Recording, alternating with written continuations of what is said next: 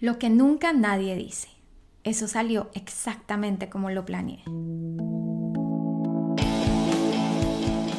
Me siento terrible. Un micro podcast de liderazgo con Christine Sachs, Master Certified Coach, y Juanita Molano Parra, MBA y Associate Certified Coach. Crónica 26. Nadando a mar abierto.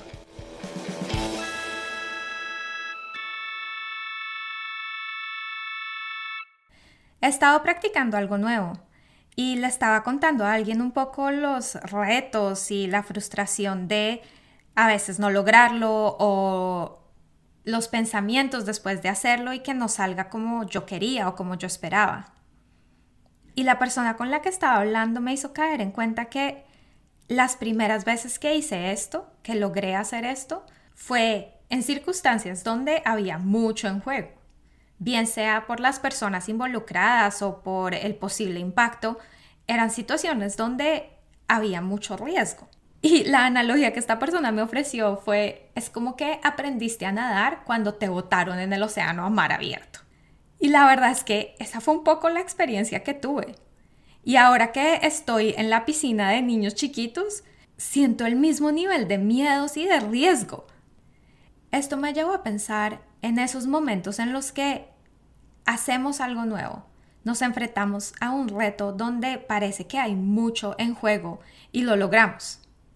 En general la gente diría que bueno, lo lograste cuando había mucho en juego, cuando el riesgo sea menor, vas a hacerlo sin problema y va a ser mucho más fácil. Y puede que esto sea cierto, pero ¿qué tal que no?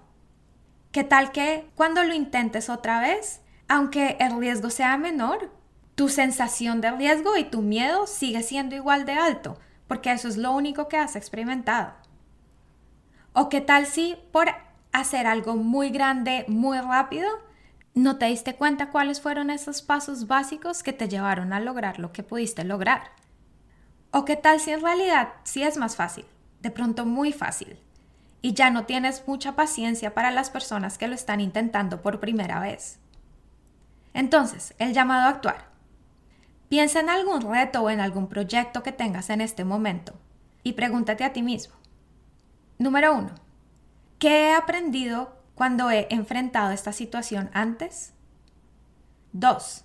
¿Qué es diferente ahora? 3. ¿Qué elementos me hacen falta y qué apoyo puedo necesitar? Y 4. Sigue nadando. Nos vemos la próxima semana. Puedes encontrarme en mi página web www.jumpcoaching.co y continuar la conversación en el Christine Sachs Coaching Community en www.christinesachscoaching.com.